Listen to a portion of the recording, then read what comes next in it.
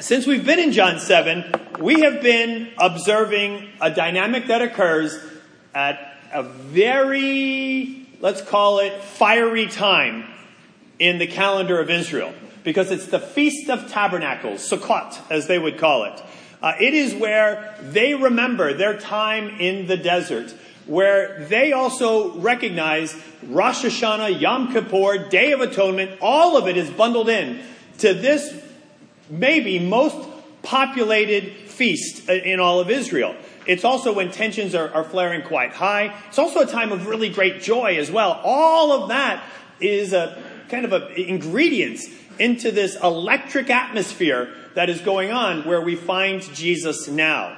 And one of the things that is also happening concurrently all throughout Israel, all throughout this period of time, is messianic fever.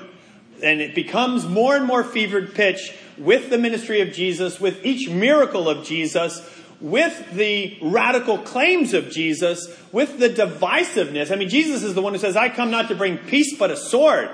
I'm going to be dividing people by the way that I lay things down. And so as the anticipation of could he be, it also is also creating greater tension all along the way. And it's into this atmosphere where we will jump as we look at this passage. But today, people don't like that tension about Jesus. And people in a polite Southern U.S. postmodern society would like to be able to say, well, what's nice for you is nice for you. What's good for me is good for me. If that speaks to your soul, well, then good on you with that. And if this is fulfilling and nourishing to my very spirit, well, then maybe that's what's appropriate for me. And it's where you get this kind of milquetoast, mealy mouth regard of Jesus as something not divisive, but treating him more like a kitten than the Lion of Judah. And discounting everything that is written about him and that he says about himself. In an interview with Bono from U2 was being interviewed, and one of the questions that was asked was, Christ has his rank among the world's great thinkers, but Son of God, Bono? Isn't that far-fetched? Was the question. It's a leading question. And here's what he said. No, it's not far-fetched to me. Look, the secular response to the Christ story always goes like this. He was a great prophet, obviously a very interesting guy, had a lot to say along the lines of other great prophets like Elijah, Muhammad, Buddha, Confucius. But actually, Christ doesn't allow you that. He doesn't let you off the hook. Christ says, no, I'm not saying I'm a teacher. Don't call me a teacher. I'm not saying I'm a prophet. I'm saying I'm the Messiah. I'm saying I am God incarnate. And then people say, this is still Bono answering the question, and people say, no, please. Just be a prophet. A prophet we can take. You're a bit eccentric. We had that John the Baptist eating locusts and wild honey. We can handle that. But don't mention the M word because, we're going to have to crucify you. And he goes, and Jesus goes, no, I know you're expecting me to come back with an army and set you free from these Roman creeps, but actually, I am the Messiah. At this point, everyone starts staring at their shoes, and then Jesus says, staring at their shoes, and they say to themselves, oh my God, he keeps on saying this. So what you're left with is either Christ is who he said he was, the Messiah, or a complete nutcase. I mean, we're talking about nutcase on the level of Charles Manson. I'm not joking here. The idea that the entire course of civilization for over half the globe could have its fate changed and turned upside down by a nutcase, well, for me, that's what's far-fetched. Wow, right? I mean, what a great answer that cuts right at the heart of how everybody wants to be let off the hook with Jesus. And there is a magnitude to the claim about Jesus that really cannot just simply be ignored or dismissed by any one of us. The other day, a letter came in the mail to our house, and it was, addressed to my name, and it was from the law offices of blah, blah, blah, blah, blah. And it looked rather official. It was actually rather official. And because of the magnitude of what was represented in that letterhead and in that letter itself, there's no way I was just going to go on with my day and say, that's nice. That's probably just a good citizenship initiative on the part of someone. No, there's no way I would have peace with my day by just simply dismissing it. So I had to open it right away and then, deal with it, by the way. I'll tell you some other time. It's not that compelling. But I think likewise, what if word came to you from the IRS that, we're auditing you and we need you to open this email? Are you just going to dismiss it? No, you're going to have to deal with the claim thoroughly. Or what if there was the idea that, you've passed go and community chest, you've inherited a fortune. Right? If you've inherited a fortune and that message has been delivered to you by courier, again, you're not just simply going to dismiss it. Those things are of trivial magnitude compared to the creator of the universe claiming to intervene, interrupt, disrupt our lives to try to get us to realize, I've got a message for you of even greater importance. And the way that people will deal with Jesus is come up with alternate theories of perhaps who he is. So let's again begin in 25. At this point, some of the people of Jerusalem began to ask, isn't this the man they're trying to kill? Here he is speaking publicly, and they're not saying a word to him. Have the authorities really concluded that he is the Messiah? Now, when he actually arrived at the festival, back in verse 12, it says, among the crowds, there was widespread whispering about him. Some said, he's a good man. Others said, no, he deceives the people. Later on, in verse 20, the crowd says to him, after he says that my teaching comes from God, by the way, and I come from God. I don't speak on my own. I speak very much divine words. And what does the crowd say to him there? Again, this is not playing with a kitten, right? You're going to have to take a stand on all of this, and it is not something to be dismissed. The crowd there then says to him in verse 20, you're demon-possessed. The crowd asks, who's trying to kill you? So this, at least then, when you're dealing with Jesus, you realize you're going to end up in a camp somewhere. You might say, well, he's a good man. Or no, he's a liar. Or no, he's demon-possessed. But moving on, back to where we were in verse 26. Have the authorities really concluded he's the Messiah? But we know where this man's from. When the Messiah comes, no one will know where he is from. Of course, later on, they're even going to say, we do know that the Messiah does come from Bethlehem and from the line of David. So there was no monolithic view of Messiah origin, but yet still monolithic speculation. Could the Messiah be among us now at this feast? Then Jesus, still teaching in the temple courts, cried out, yes, you know me and you know where I'm from. I'm not here on my own authority. By the way, he's shouting all these things. But he who sent me is true, and you do not know him. But I know him, because I am from him, and he sent me. At this, they tried to seize him, but no one laid a hand on him, because his hour had not yet come. Again, it's very easy just to kind of imagine these things and not feel the massive tension that is happening in these temple courts at this time. As they tried to seize him, no one, verse 32, the Pharisees heard the crowd whispering such things about him. Then the chief priests and the Pharisees sent temple guards to arrest him. So it's getting very serious now. Jesus said, I'm with you only for a short time, then I am going to the one who sent me. You'll look for me, but you will not find me. Where I am, you cannot come. The Jews said to one another, where does this man intend to go that we can't find him? Will he go where our people live, scattered among the Greeks, the diaspora? Teach the Greeks? What did he mean when he said, you'll look for me, but you won't find me? Where I am, you cannot come. On the last and greatest day of the festival. We'll talk about this on Tuesday night, by the way. This last and greatest day of the festival and what Jesus says here. On the last and greatest day of the festival, Jesus stood and said in a loud voice, "Let anyone who is thirsty come to me and drink. Whoever believes in me, as Scripture has said, rivers of living water will flow from within them." By the way, on the last and greatest day of the festival, the priest would go down to the pool of Siloam, because Sukkot was all about the wandering in the wilderness, living in tents for 40 years. And during this festival each year, the Israelites would live in tents and be reminded of the provision of God while they wandered for 40 years in an absolute moonscape of a desert that was arid and ripe for killing people through famine and thirst. And nonetheless, God provided. But more importantly, when you're in a desert, sure, a little bit of food would be helpful, but more urgently, how about some water?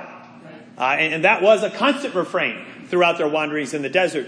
And this festival is a reminder. It is as much a living in tent festival as it is even more so a water festival.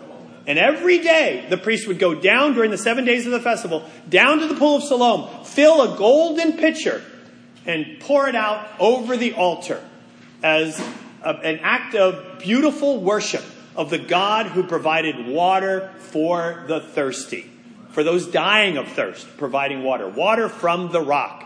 And on the 7th day of the festival, they would pour 7 times and then hold up the altar high above their head.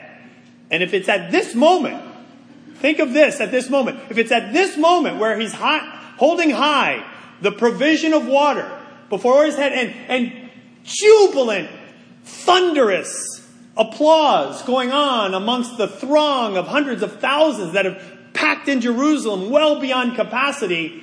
And if it's at that moment where Jesus steps up and shouts in a loud voice, imagine this, "Let anyone who is thirsty come to me and drink. Whoever believes in me, as Scripture has said, rivers of living water will flow from within them." In other words, you think that was provision from God? I represent the fulfillment of all real provision of God. There's no equivocating on Jesus here. There's no hedging of bets on Jesus here. You're going to have to go all in one way or another. Then John goes on to explain, John, the gospel writer, by this he meant the Spirit, whom those who believed in him were later to receive. Up to that time, the Spirit had not been given, since Jesus had not yet been glorified. And again, we'll have a study on that Tuesday. On the hearing of his words, some of the people said, "Surely this man is the prophet." This is the Deuteronomy 18 ultimate fulfillment of all prophecy prophet that they're referring to. Others said, here it is, "He is the Messiah." Still others asked, "How can the Messiah come from Galilee? Doesn't the Scripture say the Messiah will come from David's descendants and from Bethlehem, the town where David lived?" Thus the people were divided because of Jesus. Some wanted to seize him, but no one laid a hand on him. Divided is an understatement.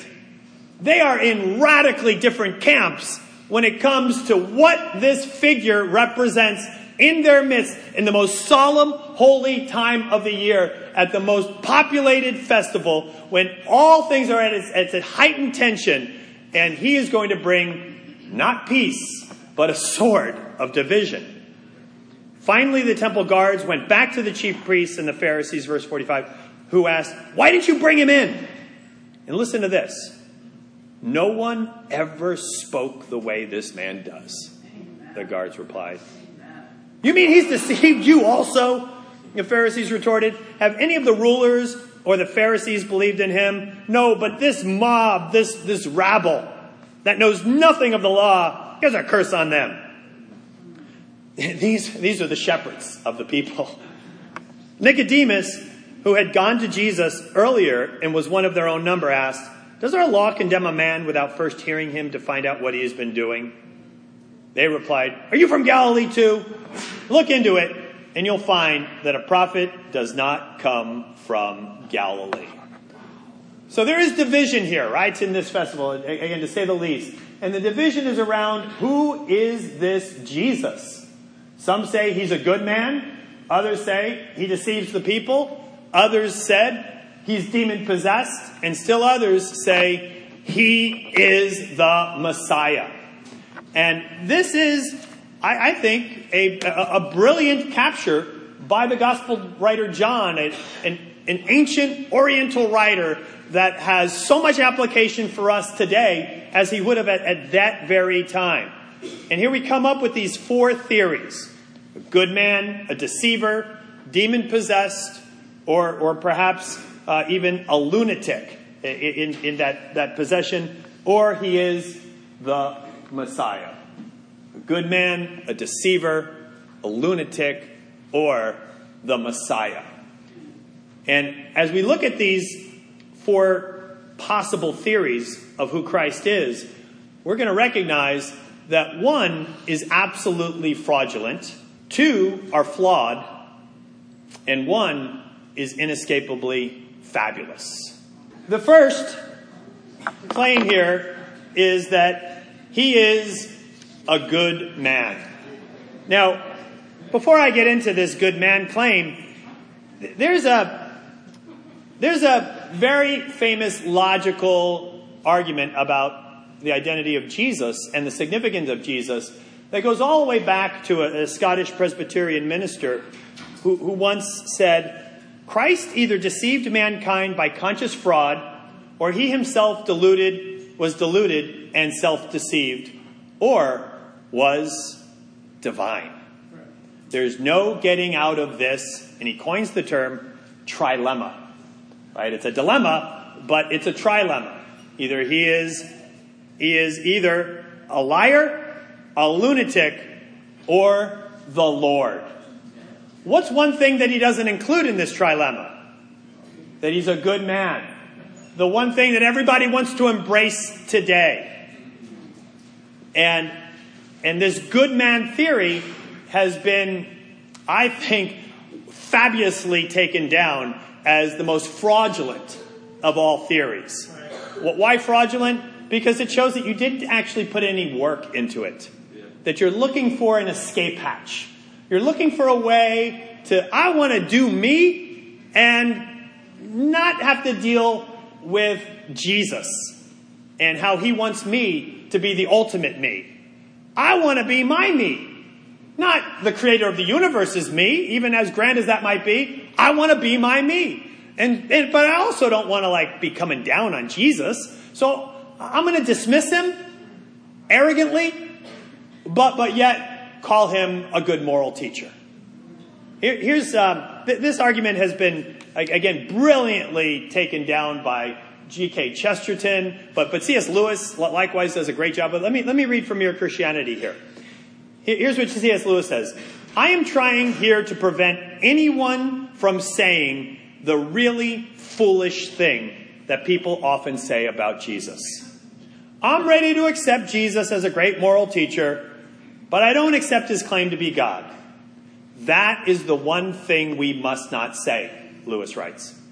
A man who was merely a man and said the sort of things Jesus said would not be a great moral teacher. He would either be a lunatic on the level with a man who says he is a poached egg, or else he would be the devil of hell. You must make your choice.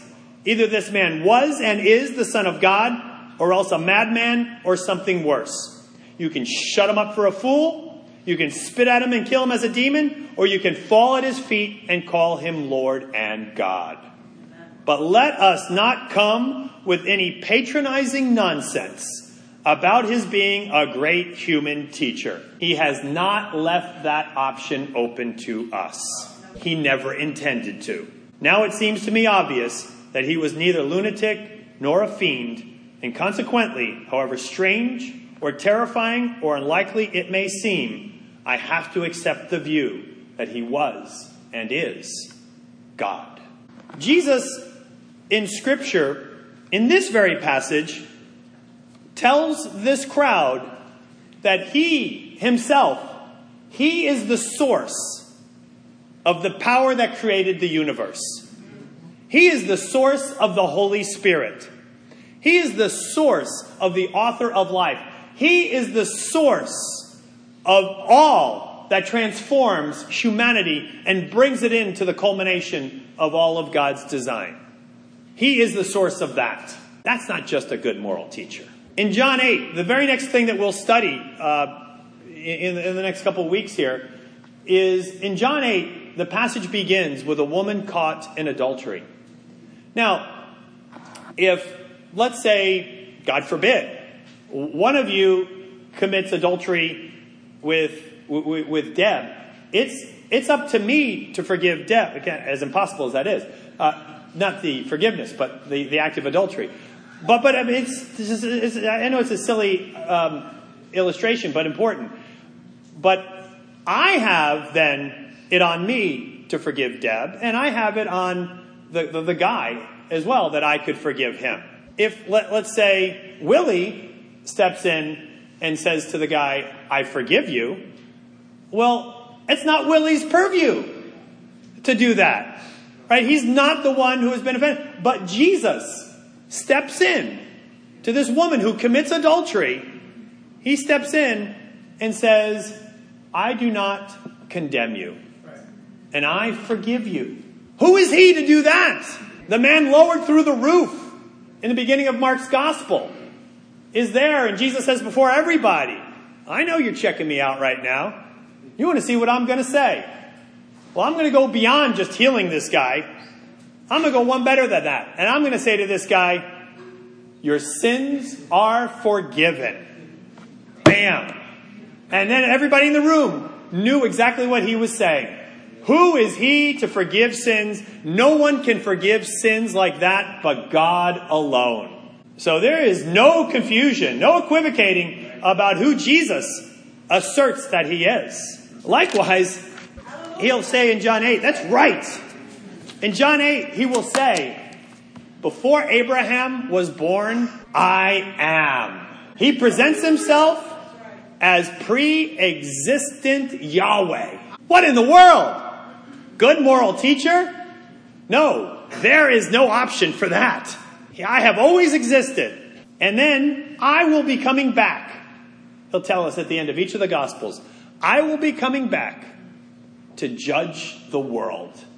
You'll see me coming on the clouds of heaven, like the Son of Man, like the Daniel 7 image, but in reverse. And I'm going to be coming back, and every one of you will then fall under my authority, which I have all authority over all things in heaven and all things on earth. What in the world? Good moral teacher, you did not do any homework if that's your conclusion. You are trying to escape the clarity of what it is that Jesus is trying to present to you. And don't let your laziness somehow stand. And by the way, if you found yourself even retreating to that dismissal of Jesus, let me encourage you now, get back to having just a logical mind about this. And not throw that out the door so that you can, in a sense, live a life that you think is your best life, when indeed Jesus has got an idea of your best life that will make your views seem really a trifle at best.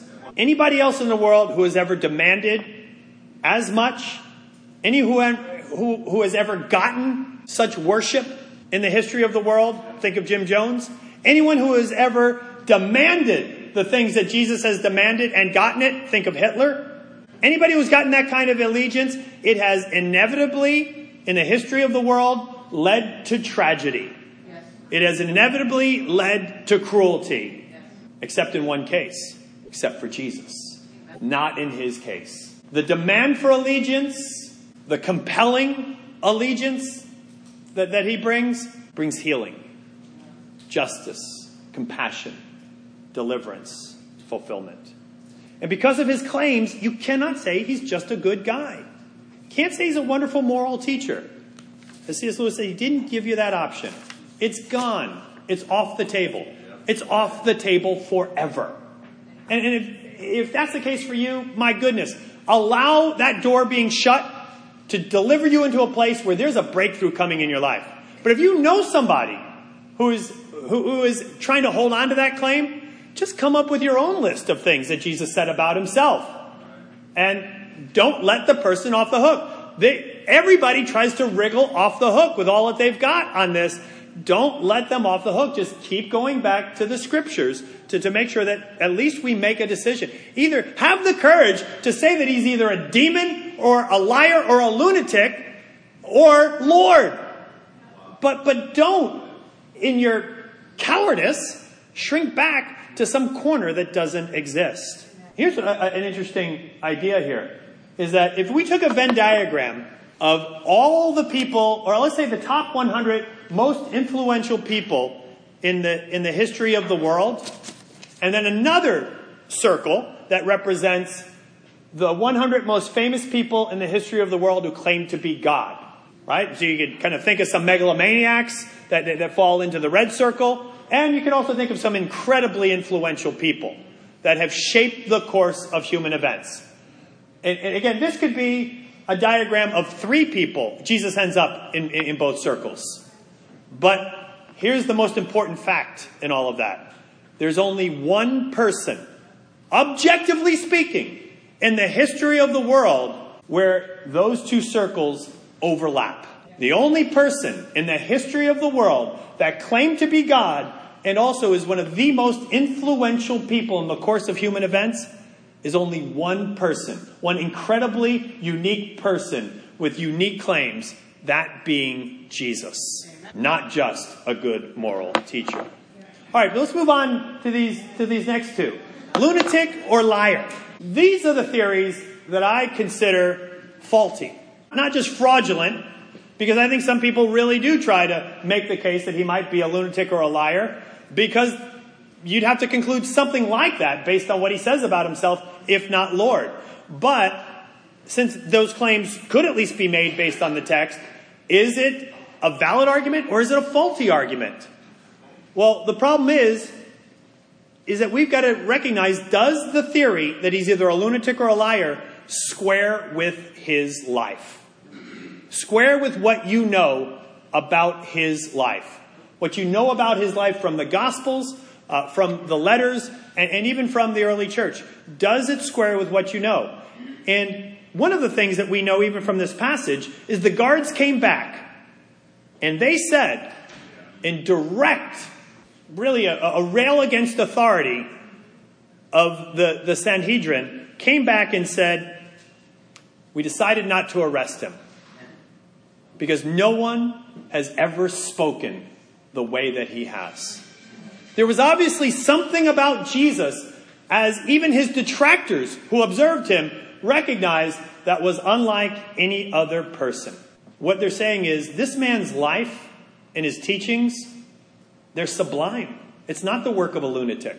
It's not the work of a deceiver. There are some people who maybe appear quite grandiose from afar, but then when you get up close to them, that image doesn't hold water.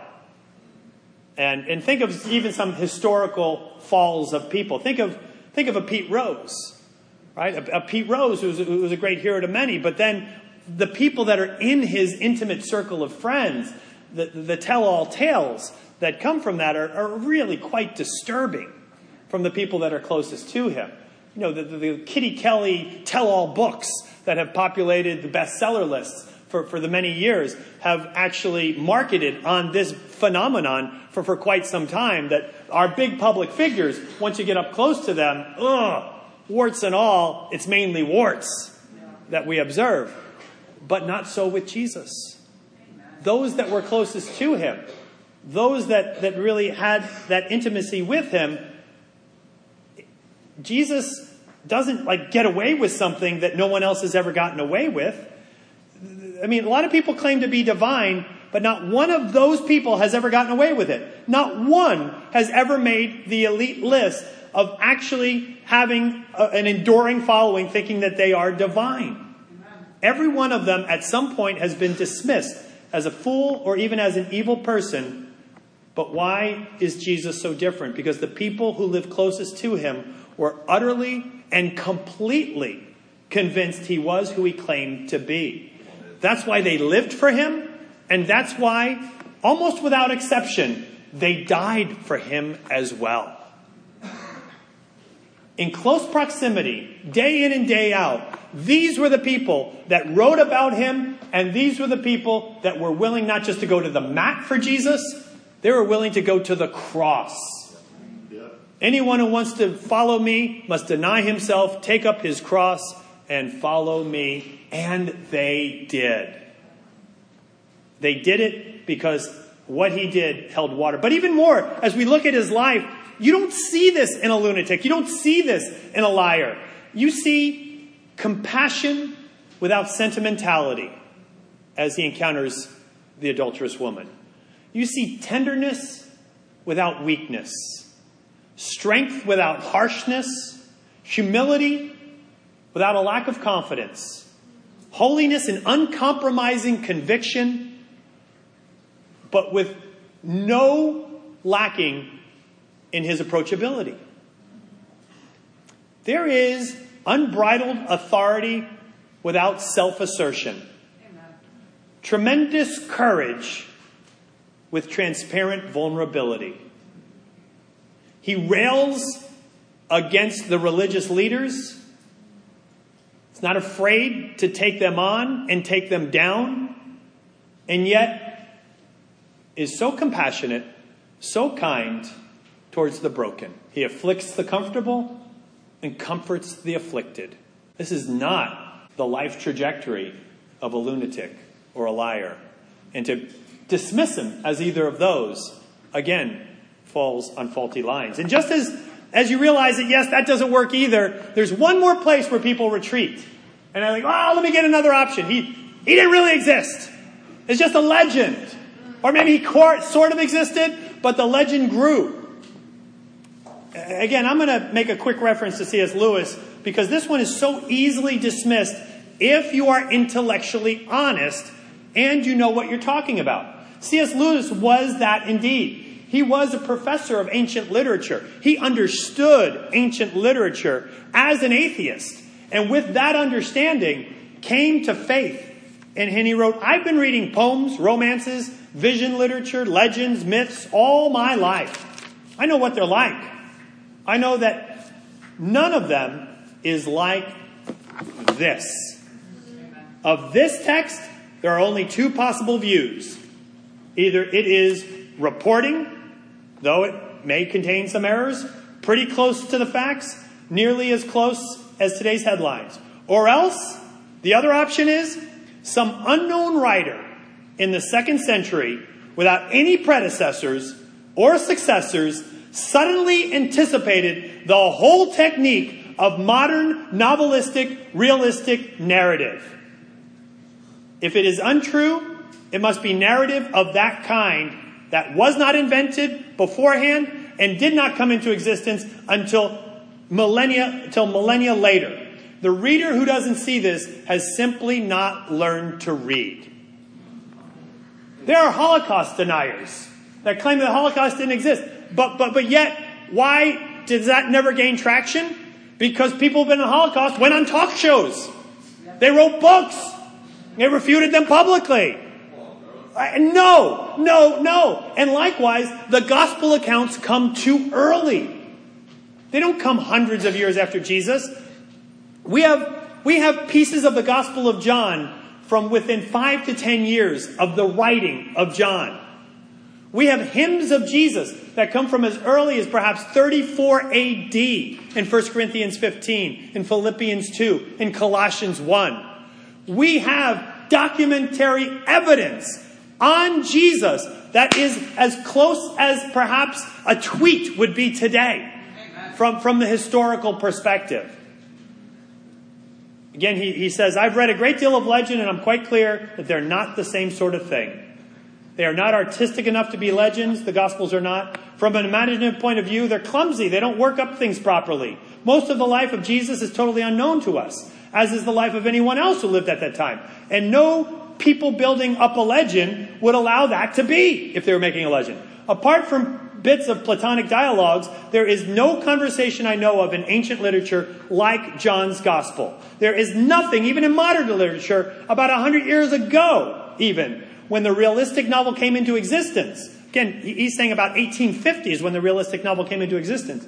In the story of the woman taken in adultery that we'll read very soon, we're told Christ bent down and scribbled in the dust with his finger. And nothing comes of this. No one has ever based any doctrine on it. And the art of inventing little irrelevant details to make an imaginary scene more convincing is a purely modern art. Surely the only explanation of this passage is that it really happened. The author put it in simply, because he saw it. Legend debunked. And again, anyone who is intellectually honest cannot retreat into the legend argument. And so, there's one fabulous conclusion. Jesus is Lord. That's why the apostles, his followers, were always going around saying, who is this guy? Who is this guy that the wind and the waves obey him? Who is this guy? No one has ever spoken with such authority. Who is this man who feeds the 5,000? Who is this man who raises the dead? Who is this man who has transformed our souls? It's the Christ. It's the Son of the living God. It's the one who said, do not think I have come to bring peace on the earth. I have not come to bring peace, but a sword. I have come to set a man against his father, a daughter against his mother, a daughter-in-law against her mother-in-law. A person's enemies will be those of his own household. Whoever loves father or mother more than me is not worthy of me. And whoever loves son or daughter more than me is not worthy of me. Whoever does not take his cross and follow me is not worthy of me. Whoever finds his life will lose it, but whoever loses his life for my sake will find it. Jesus is Lord. If we're going to take this seriously, and that is the final charge of what we have here, is that he is the one. He is the one that was anticipated. He was the one that it was predestined. He is the one that makes all the difference. Jesus is Lord. But if that is not made manifest, not just from our lips, but from our life, well then, we're not much different from anybody with another theory. And for us, who have come to that conclusion that Jesus is Lord, let's embrace that fabulous final conclusion. Let's embrace the fabulousness that we do have rivers of living water that flow from within us because he is the Lord. That we have purpose, that we have significance in our lives. But if it is not the case that he has rearranged all that you do with your time, your money, your relationships, your affections, if he has not radically been able to bring about a rearranging of your ambitions, your allegiance, your appetites, your agenda, your affection, your admiration, and even who matters most for your affirmation. If he has not done all of that, then he is not yet Lord. And if we're to be intellectually honest, if we're going to pursue this, just as a scientist pursues truth, he gives us a way to do so. He gives us the way in the same discourse. In John 7:17, right here, he says, anyone who chooses to do the will of God will find out whether my teaching comes from God or whether I speak on my own. You want to know if Jesus is who he says he is? You want to know if Jesus' teachings are true? Well, here's the instrument that you use. Your life. Align your life with Jesus and you'll know that he is Lord. If he has not rearranged everything that you do with your time, money, affections, emotions, with all of your aspirations, if he has not arranged all of that, truly arranged all of that, I mean, it's unmistakable. Anybody that knows you knows that, wow, there was a time in your life where all of that got rearranged. If that's not the case, well then John 7:17 is the call of the hour. And I beg you, your arrogant approach, my arrogant approach, didn't get me anywhere. You know what finally did? Is to have a humility to ask someone who I know their life has been rearranged. Say, you know what? I think I need some help on this. Maybe you can guide me with some scriptures that I can hold to. And yes, you're not going to do the holding. I'll hold to it. And then I'll know. Let me encourage you. Before you get out of here today, let's come to that conclusion. Not just with our mind, not just with our lips, but with our lives. Jesus is Lord.